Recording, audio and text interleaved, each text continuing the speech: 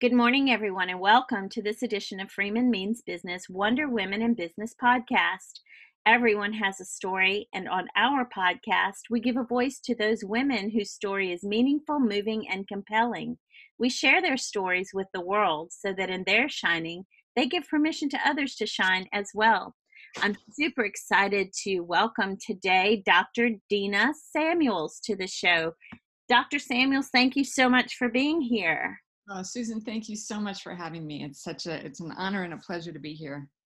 Well, I checked out your website. I don't want to learn too much about my guests before the podcast because I enjoy learning straight from the horse's mouth.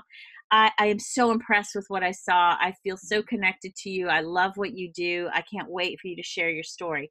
So let's get started. Why don't you tell us a little bit about yourself? So I was teaching at the University of Colorado down in Colorado Springs for 20 years, and I was teaching social justice studies.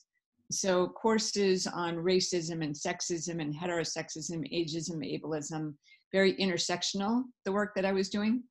I love And at the same time as I was teaching, I was also consulting around the country. Either someone will have read one of my books and said, "Hey, can you come and speak?" Or they would say, they'd seen me speak somewhere and they would say, "Hey, can you come and speak here?" And so I was speaking all over the country in addition to teaching. And about a year and a half ago, left my university position, my tenured position, to consult full time. And so now I'm speaking around the country on diversity, equity, and inclusion, mostly. Very nice. Very nice. So, at some point in my life, I would like to host my all day event. I think it might become a half day event and have you be my keynote in Colorado. So, I I think love that that. would be great. Yeah. Thank you. Mm-hmm. I love what you're doing. We need what you're doing, and you're the credible source to send the message. So stay tuned, folks. We're going to learn a lot more about Dr. Samuels. Tell me a little bit. Why did you go into this? Like, what made you choose that profession? So, interestingly, I got my undergrad degree was in international relations politics at Brandeis University, and then I got my master's in sociology. And so, when I think about what I do for a living, I really think about sociology. Like that's sort of, I am a sociologist at heart. My PhD was in educational leadership, research, and policy, and so it allowed me to speak the language of education, and in using figuring out how to create curriculum and all of that, which I had been doing along the way as I was teaching, in ways that I felt were going to be most effective for uh, for people to be able to hear where I was coming from. Because a lot of what I do is challenging, right? I'm oftentimes challenging the status quo, and Right.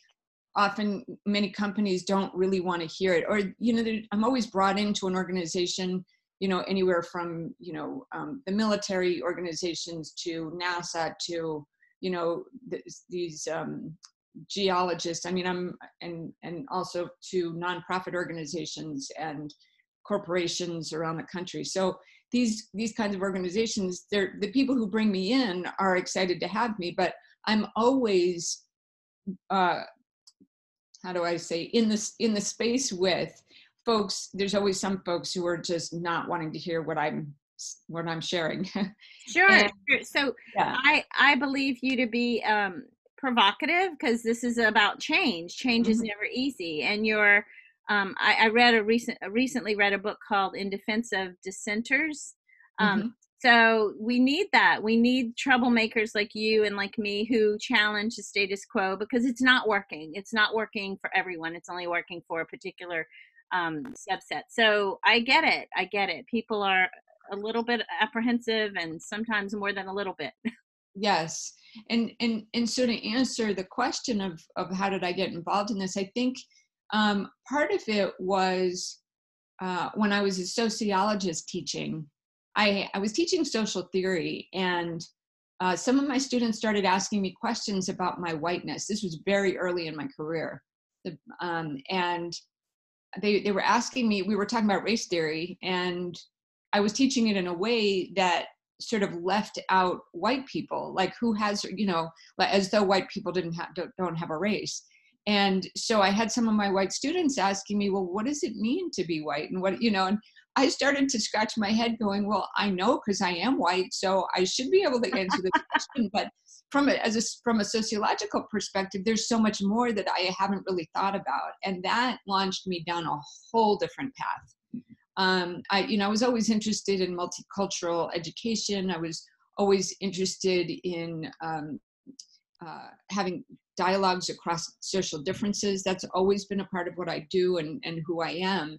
I was born in Africa, so that may have had something to do with it in South Africa. But as these students started asking me these questions, I ended up going back and getting basically another master's, just doing a ton of research, taking courses, teaching courses. I was writing papers upon papers on these topics of what it means to be white. And that literally, like I said, it changed the trajectory of my career to the point that I ended up getting really involved in teaching white privilege, the concept of white privilege, which, at the time, this is roughly 15, 20 years ago, it was not well received at all. Right.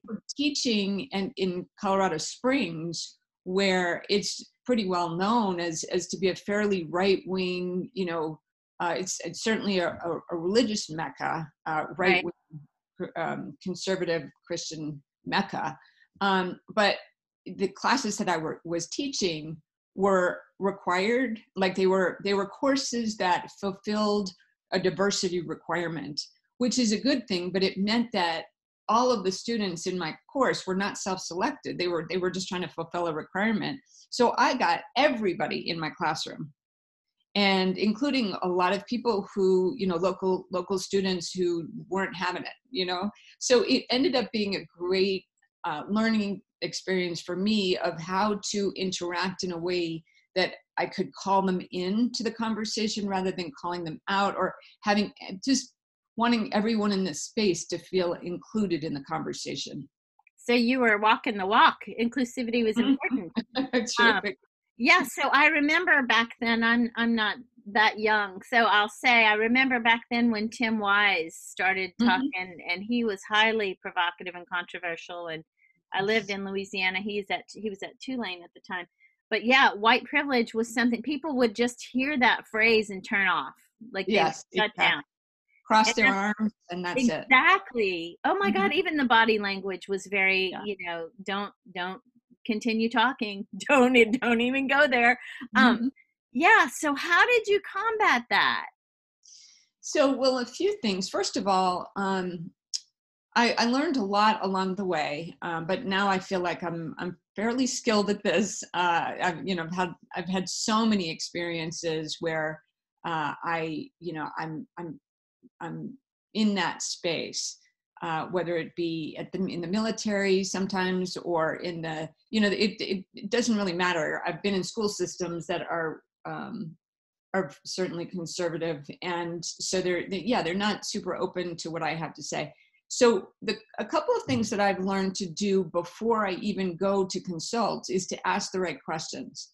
Yes. So I'm really big on language and how we use our language. So I will say to a client who's interested in my coming in to do diversity and equity and inclusion work, I will say to them, is it okay to use the word privilege? Because I can do it without using that word, and they won't realize, it's not like I'm trying to be surreptitious or stealth or anything like that, but more along the lines of, I know if I say that word in some situations, like you just said, the people will shut down. So I ask the question, what language is okay to use? And if privilege is not it, if they say, yeah, it's not going to be well received, I don't want to go somewhere and try to beat people over the head. I don't do blame or shame. Those are a lot of diversity, quote unquote, diversity trainers are out there making white people feel bad. And white folks are coming into these spaces already afraid that they're going to be beaten up. So especially white men over 50, because they're faced with not only the white thing, but the women thing, Yeah, right. They've got male privilege as well. Yeah. So it becomes a challenge, at which point, that they're not going to hear anything I have to say. So I'm really careful about the language I use. I'm also careful to make sure it's not as often as possible. I try to make sure that the programs that I do are not required, because it causes the same problem. If this is Ah, required, unless it's for the entire company, but right. if there are people who are really resistant, I always suggest that it's the leader of the organization will say to individuals who they want to be in that space, who they know need to be in that space. They need to hear what I have to say, that they will go to them and say, hey, I'd really like you to participate in this thing. You don't And want to be the principal's office. You don't want to be a punitive measure. You want to be, exactly, yeah. And that's really true as well, that I rarely work with organizations that are doing compliance work. I understand the need for compliance, but in my mind, that's just too late. it's not compelling. Right. Exactly. Yes, It's too late. Once you get yes. there, it's like you've missed the boat. You've Um, missed the boat. And by the way, you're way behind the curve, because most organizations now, more and more organizations are no longer, they are on they're leading as opposed to following, right? These organizations that are in compliance mode, we just need to check a box saying we've done diversity, means they don't, it's not part of their plan, their strategic plan. It's not part of they don't even have a diversity, equity, and inclusion right. strategic plan. They're not thinking about this. And the bottom line is that when you are thinking about this, especially when you're starting an organization, when you're starting a business, it turns out the businesses um, that are thinking about this and wanting a diverse culture from the get-go are doing much, much better when we're talking about profit. So there's a business case for Yes. doing this from the beginning. Oh Mhm. my gosh, that's so powerful. So I notice that too in what I do. It can't be seen as something you fear. It has to be something, wow, this is a great strategy. Or, how can we grow and protect our company? Well, diversity is one of the top answers to that question. Yes. Yeah, Yes. so I Mhm. love that approach. I knew that we were on the same page in that. Mhm. But Mhm. folks, you need to understand the difference in what she's saying. And I want to touch a little bit on what you said. I have been on the receiving end of some of you are a white woman, how can you dare talk about diversity? Um, Mhm. so I'm sure you've faced that as well, at least in your opening you indicated you had. And I wonder, how do you respond to that? How do you say, yes, I'm a white female. How do you address that white privilege, Absolutely. personally? Yes. So first of all, I actually pinpoint it from the beginning. So I'm not ashamed of the fact that I'm white doing this work. In fact, what I have found is oftentimes, again, it depends on the organization, but sometimes people will bring me in and they'll say, we had somebody here who's saying something very similar to what you're talking about, but they were not well received at all. And I'll say, let me guess. And it turns out typically it's a woman of color. Oftentimes, if it's in my community, I can even pinpoint who it might be, because I kind of know, who my community is and my colleagues and the great work that they're doing. And it has nothing to do with what their message is. It doesn't have to do with anything except for their own social identity. And so I was really troubled by this when I first started out, and people kept hiring me behind folks of color because, well, maybe they'll hear it from you and they wouldn't hear it from them. And, they felt beaten up or something. It's all based on stereotypes, right? This isn't, Right. they're saying the same thing I am, but yet it's just it's a different stereotype. Like they think, well, I'm white, so I'm not going to be beating them up. Like it really is pervasive. This it's and very problematic in my mind. So I went back to some of my colleagues of color and I said, can can we talk this through a little bit? What do I do with this? Because I don't want to be taking business away from any person of color. Like, that is never my intention to do. And at the same time, what do you recommend? Do you have any suggestions or anything like that? And without exception, every single one of them, the people that I spoke to said, Dina, if they can hear it from you, you now have a responsibility to stand up and say it. Yes. I love that you incorporate your client and your this is something so many do not do. You incorporate them in, up front.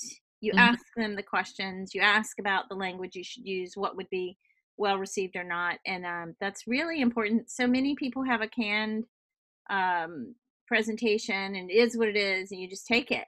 Mhm. But I love that you are client centric. That's, I know that's off topic, but it's something that struck me as a positive.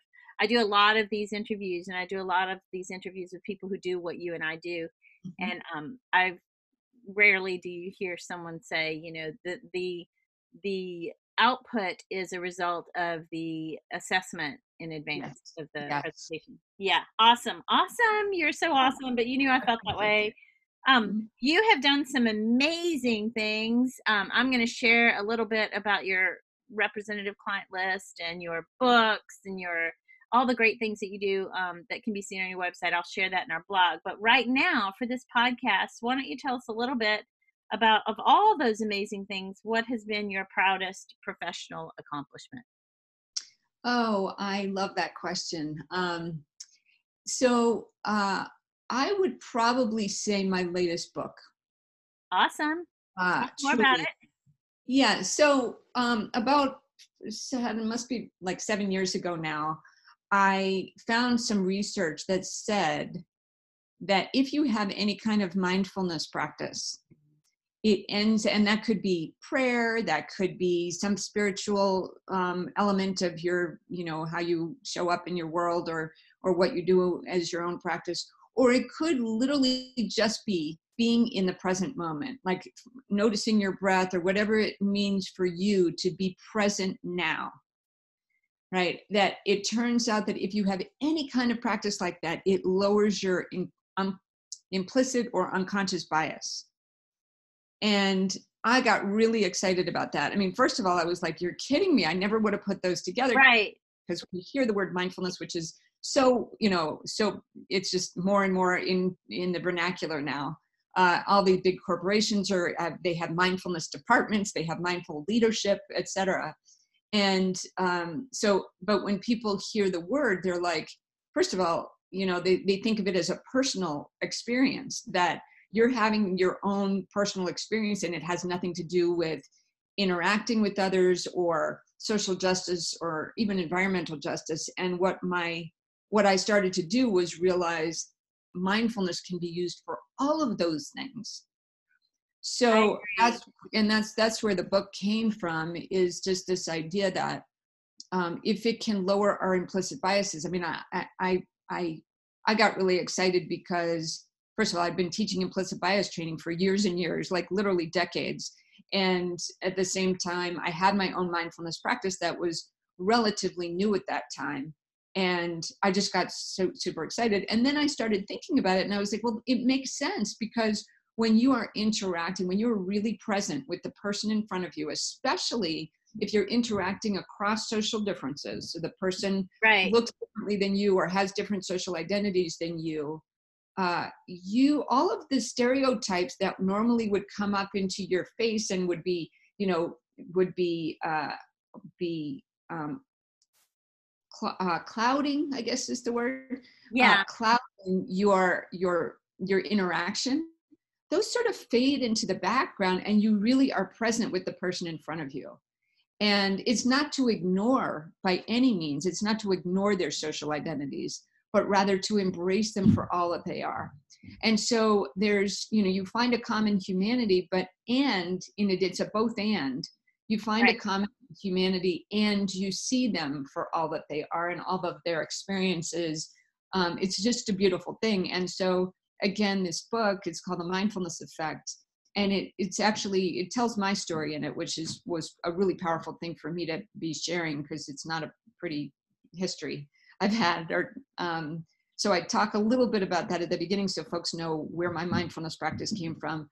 But then it uses mindfulness as a tool. 25 practices are in there that where you can use mindfulness as a tool for self, healing, for self-empowerment, for finding a meaningful life, for culturally inclusive leadership development, for Wow. social justice, for environmental justice. It kind of takes you through that whole journey.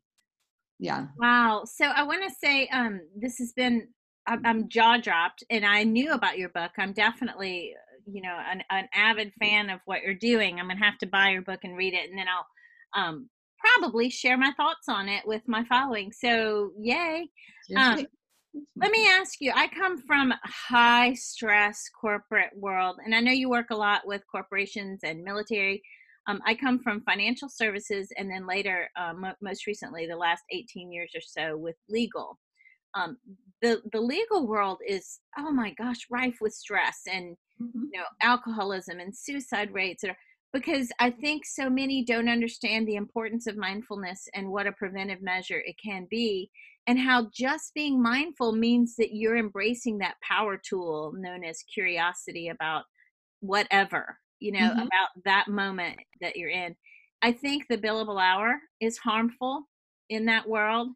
Mm. I think people are afraid to take time out to be mindful of even, walking off the elevator or pushing the number Yes. to the floor they're going to, much less bigger issues. Mm. Because they run on autopilot. They try Yeah. to, work all day, get as many hours in, bill that client for those hours, and make that money. So I Mhm. think what you do is so, so needed Mm. in my last industry. Now I work with all industries, but my history has been financial services and legal. So Mhm. lots of folks in professional services could certainly use not only your book, but what you do for a living. Come in and interact and talk and ask questions and get to know you personally. So I'm going to be recommending you highly to my Mm. network. Thank I you. think that you're teaching people how not just to manage their time, but to manage their attention. Yes. And Yes. I And think, yeah, yeah, it's it powerful. yeah, I appreciate you so much for saying that and for receiving what it is I'm sharing, because I do, it was life changing for me when mindfulness came into my life, when I brought it in.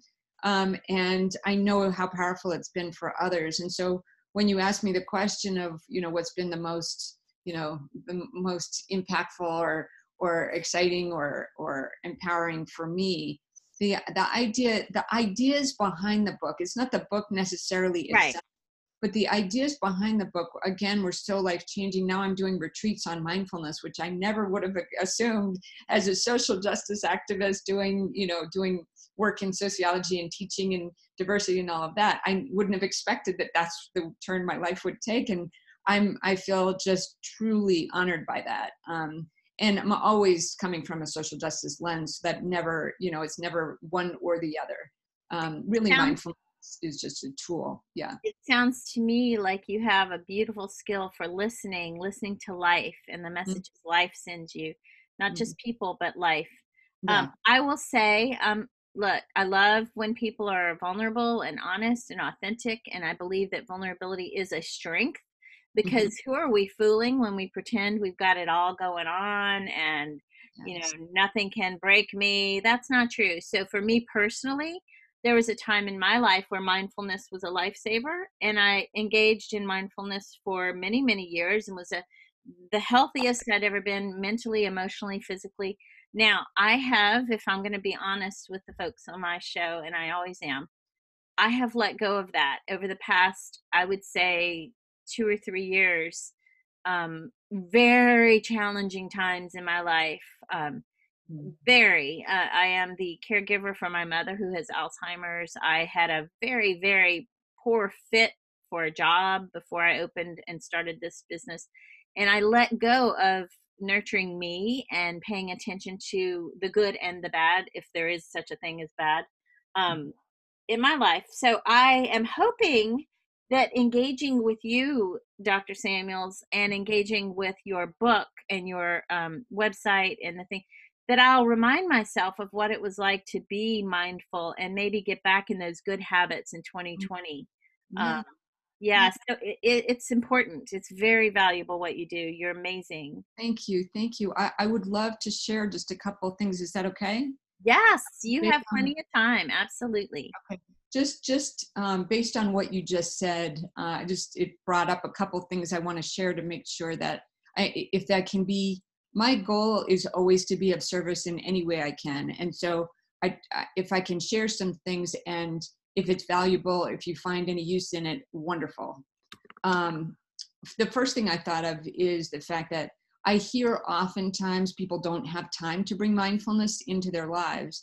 And what I have seen over and over again is that it's almost opposite, like you don't have time not to. And the Right. reason I say that is because I literally call it a 10-second vacation. So it turns out that if you inhale for 4 seconds and exhale for 6, the 6 seconds, that as long as your exhale is longer than your inhale, you're actually calming your parasympathetic system and you're calming yourself down. I use this as a leadership tool. So most often now when I'm asked to speak, it's on what I call what's called mindful inclusive leadership development. Wow. And so I teach it as a leadership tool because 10 seconds, you could pause for 10 seconds while you're in the middle of a meeting. No one will know you're taking a breath, but you are truly calming yourself down. And what happens when your parasympathetic system is calm, it means you are much more focused. Your attention is much clearer. It's no longer clouded. And so that practice alone, more than probably anything else in my book, I would say just that alone is a beautiful start to a mindfulness practice. And it's really, it can be life-changing, and it can shift your meeting. You can start focusing when you're focusing on your breath and you're kind of letting everything else go for just 10 seconds. There's a clarity that comes in. There's also inspiration that comes in that you would probably not have made time for otherwise. So it's, again, really beautiful practice. The other thing I just wanted to mention for you personally, Susan, is that, and I know you're not the only one who has been a caregiver for somebody who is experienced something like Alzheimer's, or other forms of dementia, et cetera. And what I've learned just from the research that I've done around mindfulness is, it turns out that when we think about mindfulness, we think about, it's really, if you're in the present moment, you're really not thinking, you're not focusing on the past, and you're not focusing on the future. And really, when you think about dementia or Alzheimer's, that's really what's happening to this human being who is dealing with this issue in their lives, right? That the past is gone, the future's gone. They are truly present in the moment. And so it's actually like this incredible, I don't want to call it a gift, because I don't mean to minimize it in any way, shape, or form, or put some silver lining on it that doesn't, I don't mean to be disrespectful in any way, shape, or form. But when I've heard about these kinds of situations, it reminds me of, what does it mean to be in the present moment? And in some ways, they're living very mindfully. I agree. So I always say this, and so I get you. First of all, I get you. You don't need to apologize to me. I hope the listeners who listen to me regularly know that I get Dr. Samuels, and you probably get her too. What she's saying is, this is why caregiving is harder on the caregiver than the actual patient. So my mother is living mindfully. She is happy in that moment, or whatever her feeling is at that time. She's 100% right there. She's not worrying about the past or overly concerned or anxious about the future or what will happen tomorrow. She is in the present moment. Now, for those of us who care for her, we need to make a conscious effort to be in the present moment, and that's what I've let go of, and need to embrace again, and be, healthier, process this whole life challenge in a better way, rather than storing all my emotions and feelings inside and then eating or drinking them later, to relieve the stress or to escape from the reality of my current situation. I know all this to be true. I'm committed to making change, not just in 2020 as some cheeky New Year's resolution, But right now, today, I've been trying each day. Part of the practice that I do is I inhale and I say, "That's curious," before I Mm. respond to anyone. Just Mhm. saying the words, "That's curious," in my head gives me time to, for others, it might look like an emphatic pause. But for me, it's a resetting before I respond Mhm. or before I ask or make a request. And I think in the world of legal and in financial services, at least, and probably corporate, I mean, I'm sure every busy person who has a job that pays them to be busy and to do big things experiences the same thing. If you don't stop and you don't pause and you don't take a deep breath, and I love the tip about exhaling longer than inhaling, then you're just answering to fill the space and responding to get your words in there, and you're not really consciously taking in what the other person said or what the situation is, or taking the temperature of that moment.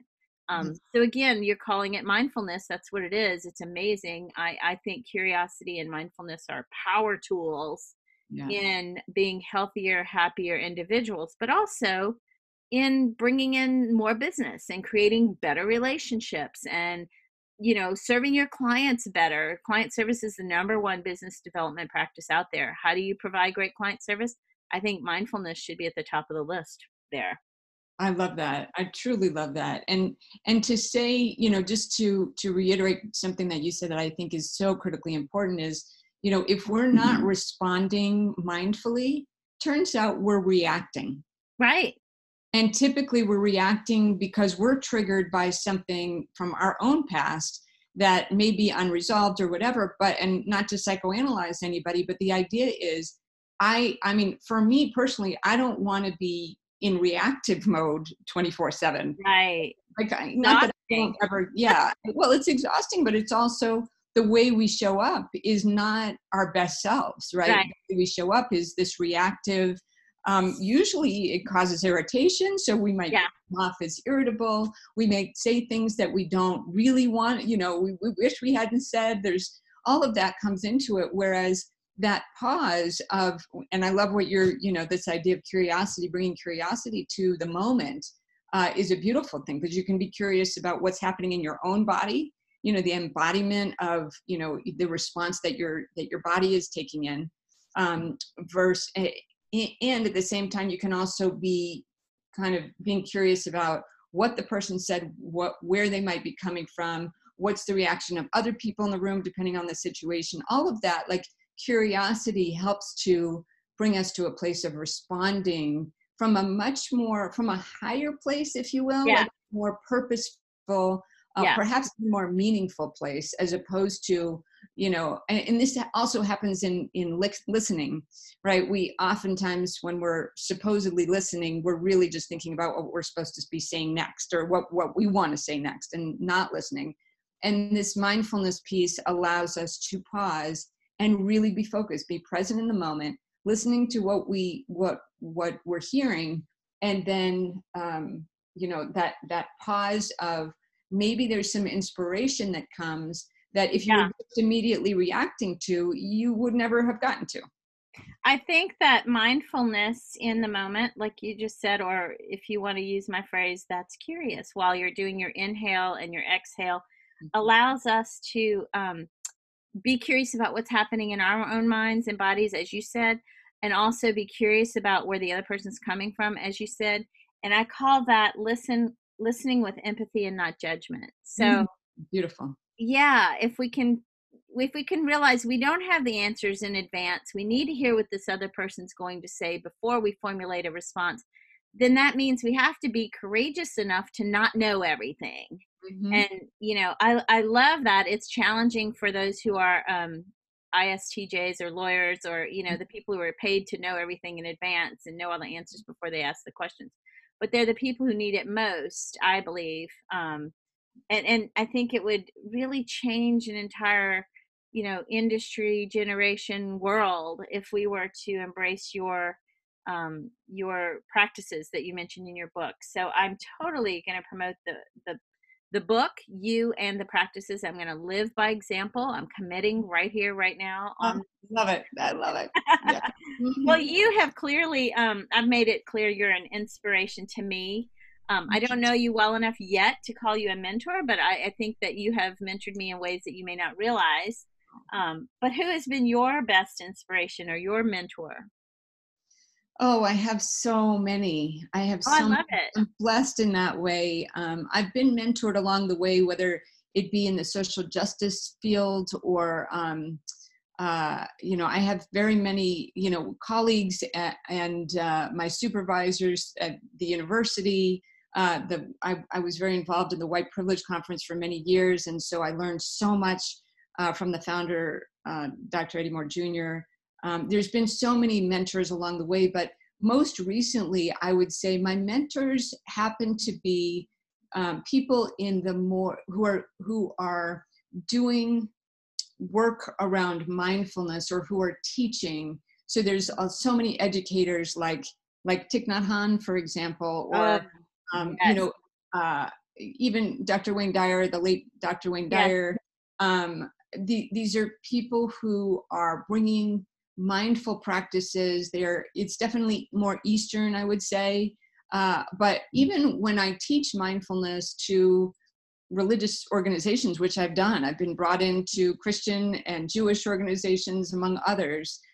They see the connection right away, right? Like there's a deep connection in all of it. And so, I'm coming from a place. I come to mindfulness from a more spiritual place, but that doesn't necessarily mean everyone needs to, right? People can come to it, as I said before, of just being in the present moment, and there you are. I mention a lot of my mentors. I mean, you can kind of see my mentors throughout the book because I quote a lot of different people along the way. Also, by the way, have an online course that goes with the book. If anybody is interested in that as well, you can sign up for that on my website. Mhm. Very nice. Very nice. So let me interject here because much of what I do, in fact, the whole mission of what I do is to um, create equity in the workplace and Mhm. hopefully in the world, but we'll start with this step. Um, Mhm. I try to shine a light on women so that they can share their messages and walk their walk, not just talk the talk, but actually gain some traction and move the needle. You are one of those women. Mhm. What do you think that other women can do to support? They may not have the channels that you have or that I have or the means. Mhm. How can women just in a day-to-day way support other women?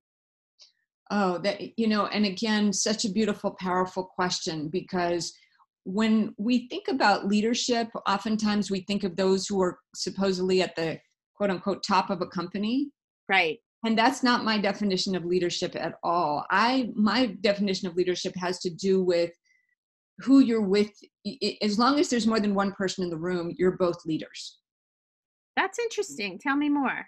So when I think about leadership, I'm saying that you are being integritous, like you have integrity in what you're saying, in what you're doing. You become a role model for others, anyone who is Right. watching, whether, if you're a parent, even you're a role model for your kids. You are a leader in that. If I you love it. Yeah, it doesn't matter, like if you are kind as you go through your day. I'm not talking about nice is different. Kind is, in my mind anyway, is a much deeper sense of Yes. a place, a come from, like where are we coming from. I'm coming from a place of kindness, of joy, of love, of wanting to offer love and peace and light to people in any given situation. That to me is how I try, my practice of showing up in the world, no matter who I'm with, even if it's one person. And in that, again, I become a role model. And I'm not saying, I'm just using myself as an example, but I we love it. all have that opportunity every moment of the day. And I get when it. I know you've all heard, oh, sorry. Let me just interject this. I want to make sure people understand that your being on this podcast makes you a leader because you're leading by example. You're showing kindness and compassion to others. You're listening. You're sharing tools, that practical tips. You're talking about your book that shares tools and tips. If you have noticed, when I open the show, I say I want to tell your story so that in your shining, you give permission to others to shine as well. Is that what you're saying by we are all leaders when we lead by Mhm. example? Yes, I love the way you said it. That is, yeah, and I did hear you say that at the beginning, and it was so it actually warmed my heart in that moment. And I definitely agree with that. I think that too often people don't see themselves that way. They're not empowered. Right. Oftentimes, and this is not a blame or shame or anything. It's how we're taught to be, especially as women, that we are taught to be followers, and we have to actually take actions to step out of that. And all it is a shift from within. It has nothing to do with Exactly. anyone else telling you you are, who you are or should be or could be or any of that. It has to do with the shift from within, that you have to decide, I am a leader, and every place I go, I carry with me potential, compassion. I carry with me so much power. We each have so much power to make a difference. I've been saying this to my students for years and years. We each have so much power. We have these circles of influence around us, whether it be friends or families or coworkers or anyone that we come in contact with. We all have that potential. Mhm. Dr. Samuels, I am one who has always owned her story. And I think that you're hearing more of that, Oprah, Brene Brown, you, me, we're all out there saying, own your story, bring your whole selves to work and Mhm. home. And I think that's powerful. I have to say, I've been that woman since I was a girl. I was that way, but I faced a lot of bias from other women who would say, "Oh, she's so self-promoting," or "She's too open," or TMI, or oversharing, or now certain things are appropriate and not appropriate in certain settings. I'm not talking about that, but when a man would say, or a male would say or do the same or similar, they would say, "Oh, he's so confident in his skills. What a leader." But a woman would say or do those things, and, "Oh, she's a self promoter." And that just is one of the reasons I do what I do today. Mhm. I love what you said. I'm finding more and more there's collaboration, as Yes. an entrepreneur now for of all of 18 months.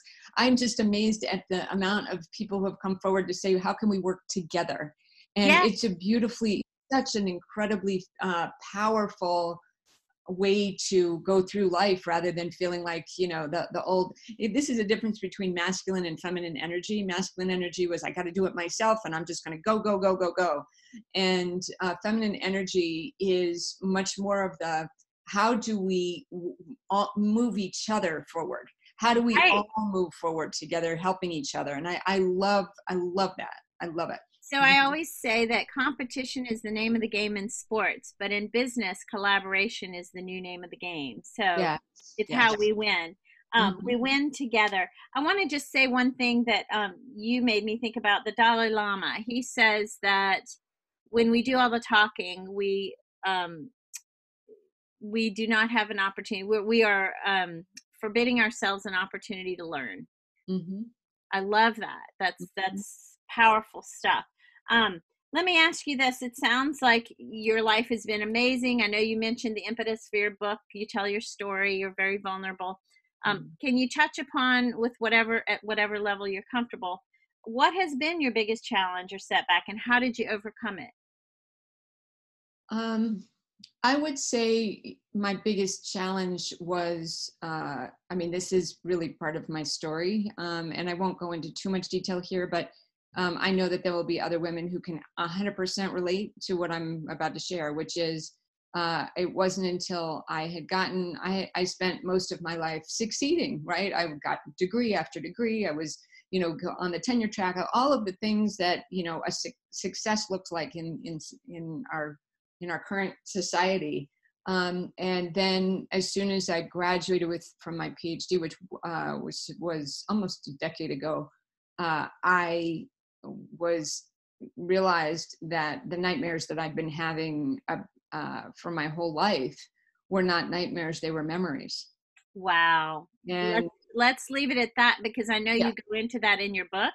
Yeah. But But oh my gosh, yeah. powerful. Yeah, so I just dealing with that at the level that I did, and by the way, just for folks who, I'm really careful since I come from trauma. I'm really careful about how much I share in the book. I don't. My goal is never to re-traumatize. Right. So I'm very careful about that. I don't go into any graphic detail at all about what happened to me, but it's pretty clear. You can tell. You can kind of you can kind of figure out some of the things that have happened, but I'm not graphic about it, and I do that Right. intentionally. So all that to We don't want say, to trigger readers, so I'm yeah, glad. no, Yeah. and Yeah. yeah, and I'm also very careful about what I expose myself to. I mean, being a trauma survivor and all of that, I had PTS for a bunch of years after that, and to the point that it's nothing short of miraculous that I'm actually even here today. So so every day to me is, I mean, is an honor, is a blessing, is a, I really do live my life feeling like I am living such a miraculous, beautiful life. And it's not that challenging things don't happen to me like they do with everyone else. Our lives are the way they are, but it's all about living from the inside out. That's what I've learned. Like when my overcoming some of these challenges, and trust me when I tell you, I mean, it wasn't good, so Yeah. um, Yeah. but if I live from the inside out rather than the outside in, already I'm overcoming. I In other love words, that. yeah, the outside in, for those folks who aren't familiar with that concept, is, somebody will say they had a bad day because XYZ, here, let me list the reasons for you that my day was bad, as opposed to somebody that's living from the outside in, that how you feel, how your day was, is based on your external circumstances, Right. as opposed to living from the inside out, is I am underneath all of anything, all of the social conditioning or the social circumstances or what anyone said or did or any of that. Underneath it all, I know who I am, and I am light, and my spirit is light, and I have good positive energy, and that's who I am. And sometimes it can get clouded over for a moment, but I measure that in the way I look at it is a matter of resiliency. How Yeah. quickly, when something challenging happens in my life, how quickly can I come back to remembering, oh yeah, my spirit is light, my energy is good and positive, and that's who I really am. All of this other stuff is just external stuff, which I'm not minimizing that stuff either, because that I, can weigh you down for I sure. think I think Mhm. most of my listeners understand what you're saying. We talk about how the labeling, the marking, the external forces, how we define ourselves. We need to stop doing that and start to know us, like self actualization. Actually, Yes, if yes, you study that's Buddhism, that's um, it. yeah, you find who you really are and you sit with that, and you love that person. Find who you are and be that, and love that person. Um, Yes. and regardless of what happens to that person or from the outside in, you still remain true to yourself and authentic and nurturing of your yourself, your real true being. So Hmm. I you and I speak the same language. Hmm. I have fallen a little bit. I think a little PTSD has crept up, and now the irony, you don't know my story, but the irony of my having to care for my mother now is just has been so like whopping, if you will, to use a powerful word. It's been whopping. Um, Hmm. but I need to buy your book, live your book, listen to what you're saying, live what you're saying, and believe what I believe, and live what I believe, that we should be living inside out, like you said. That's very powerful. Living inside out. That's incredible. Hmm. Well, let me ask you one last question. If people want to know more about you or learn what you do, how can they reach you? Yeah, so the best place, honestly, is my website, dinasamuels.com. Simple as that. There, all of the speaking that I do, my bio and client list and all of that, but also what I do, my courses. I have, this new self-paced online course that goes with the Mindfulness Effect book. And there's a journal that goes with it. I mean, much, there's much more. I'm really just scratching the surface of what Right. which you'll find on the website. But if folks are interested, that's where I would go. So folks, that's DenaSamuels.com. Correct. Dina with an E. And you have tons of resources there. It's just really amazing. I'm going to spend, now that we've had this podcast, even more time there than I have. And I did spend quite a bit of time there prior. But I love learning your personal story, hearing you tell your story in your voice. You certainly shine. And I think there are others out there who are going to hear the podcast who will say, hey, I never thought about that approach, or I'm going to buy that book. There are lots of great ideas that might help me to reconfigure each moment of my day. I know I feel that way whenever we talk, and I'm going to be bothering you quite a bit. I love it. It's not a bother at all. I love it. I love it. Awesome. Any interaction with you, Susan, is great. Yeah. Well, you are fantastic. I can't wait to bring my event to Colorado and have you be the luncheon keynote speaker. So Thank you. You'll be amazing. Folks, thank you for tuning in. Thank you for listening. Thank you, truly. Listen to me. Thank you for tuning in, not just to the podcast, but really being mindful, tuning in, and actually honoring and feeling gratitude for each moment of the day. All right, everybody, have a good day, and we will talk soon. Bye-bye.